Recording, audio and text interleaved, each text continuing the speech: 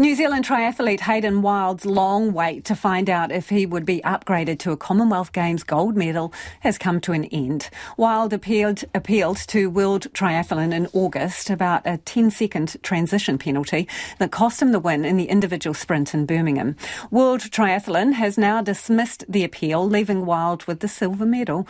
We're joined by sports reporter Felicity Reid. Well, Felicity, how has he reacted? Well, as you'd imagine, this is a bit of disappointment for Hayden Wilde and for Triathlon New Zealand. They disagree with this outcome. As you were mentioning there, the transition penalty came during the bike stage. So it was as he was transitioning through that bike stage, he was actually ahead of England's Alex Yee. So he was leading the race at that point. According to World Triathlon, the penalty came because he had undone his helmet just before he'd wrecked his bike, which is breaking the rules. Yep. But you can imagine that's kind of a split-second decision. Somebody out on the course has gone, yep, that's that time when that happened.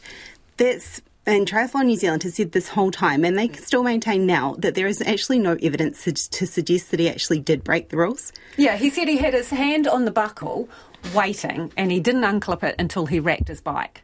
That's what he said at the time, yeah? Correct, and that is really hard to be able to tell what that actually is. And so they've had a look at video evidence and have been able to tell. So they've taken it back to what the person on the course said at the time, which is why we've come to this result now. You know, a disappointment for him, and he, this whole time, has maintained that he didn't actually want to take that gold medal off Alex Yee. He wanted it to be sort of two gold medals, him to get one and Alex to get one, just because of the circumstances that had been through this race as well. Right, so basically, if in doubt, the testimony of the field official is counted as the last word. Yeah, he's going to get a chance to maybe get one back on Alex as well. They go into... Not the same though, Felicity? Well, a world title. If he wins next week, it's a world title, and it would be the first since 2004, Bevan Doherty, so for New Zealand. So still a big deal, but not quite the medal that he was after. Yeah.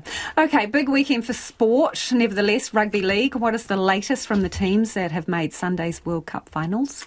Kiwi Ferns and Jillaroos will kick off that action at Old Trafford on Sunday morning. So New Zealand had their captains run out on that famous stadium for Manchester United, home of football there. And that's quite a big stadium and quite a different one to what the Kiwi Ferns had actually ever played on. Their coach Ricky Henry today was saying the in goals are quite small, so it's going to be a bit of a problem for kickers or for any of the players that maybe just are running through that area. Stop before you hit the fence, that type of thing. But he's only made one change to the team for this game. It's Autumn Stevens-Daly. She comes back in on the wing. And there's also been some other good news for these players as well. There's a dream team, which is named from the tournament. It's a team of just 17 players across all the men's, women's and wheelchair. So of those 17 players, New Zealand's got 4 named. And that's Amber Hall, Meli Hufanga, Racine McGregor and Joey Manu. So that's quite good news for them. And this Kiwi Ferns game is then followed by the one that maybe a lot of people around the country have seen the flags flying for. That's Toa Samoa versus Australia as well. So that game there, it's maybe you've seen some people jumping on the bandwagon as supporters of Samoa. But this is, if they were to beat Australia, it would be the first time a Tier 2 nation had actually won the World Cup, and a bit of a turnaround for Samoa. They didn't actually win any games at the last World Cup in 2017. Yeah. Hey, I don't know if this is tacked on the end as an afterthought, but the All Blacks play their last game of the year on Sunday against England. Was it that obvious? The sport continues back in Twickenham. So, as All Black halfback Aaron Smith says, there's no better test than playing England at home. So this will be the first time that the All Blacks and England have actually played since that 2019 World Cup final in Japan. Maybe we don't go back over what happened there, but this will be seen as the benchmark as to where the All Blacks are actually this season.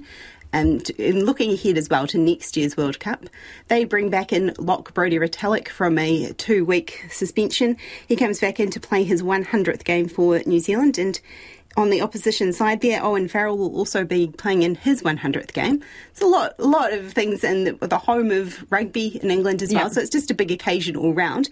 And it sort of will sign off a season where New Zealand have had 4 losses and 8 wins.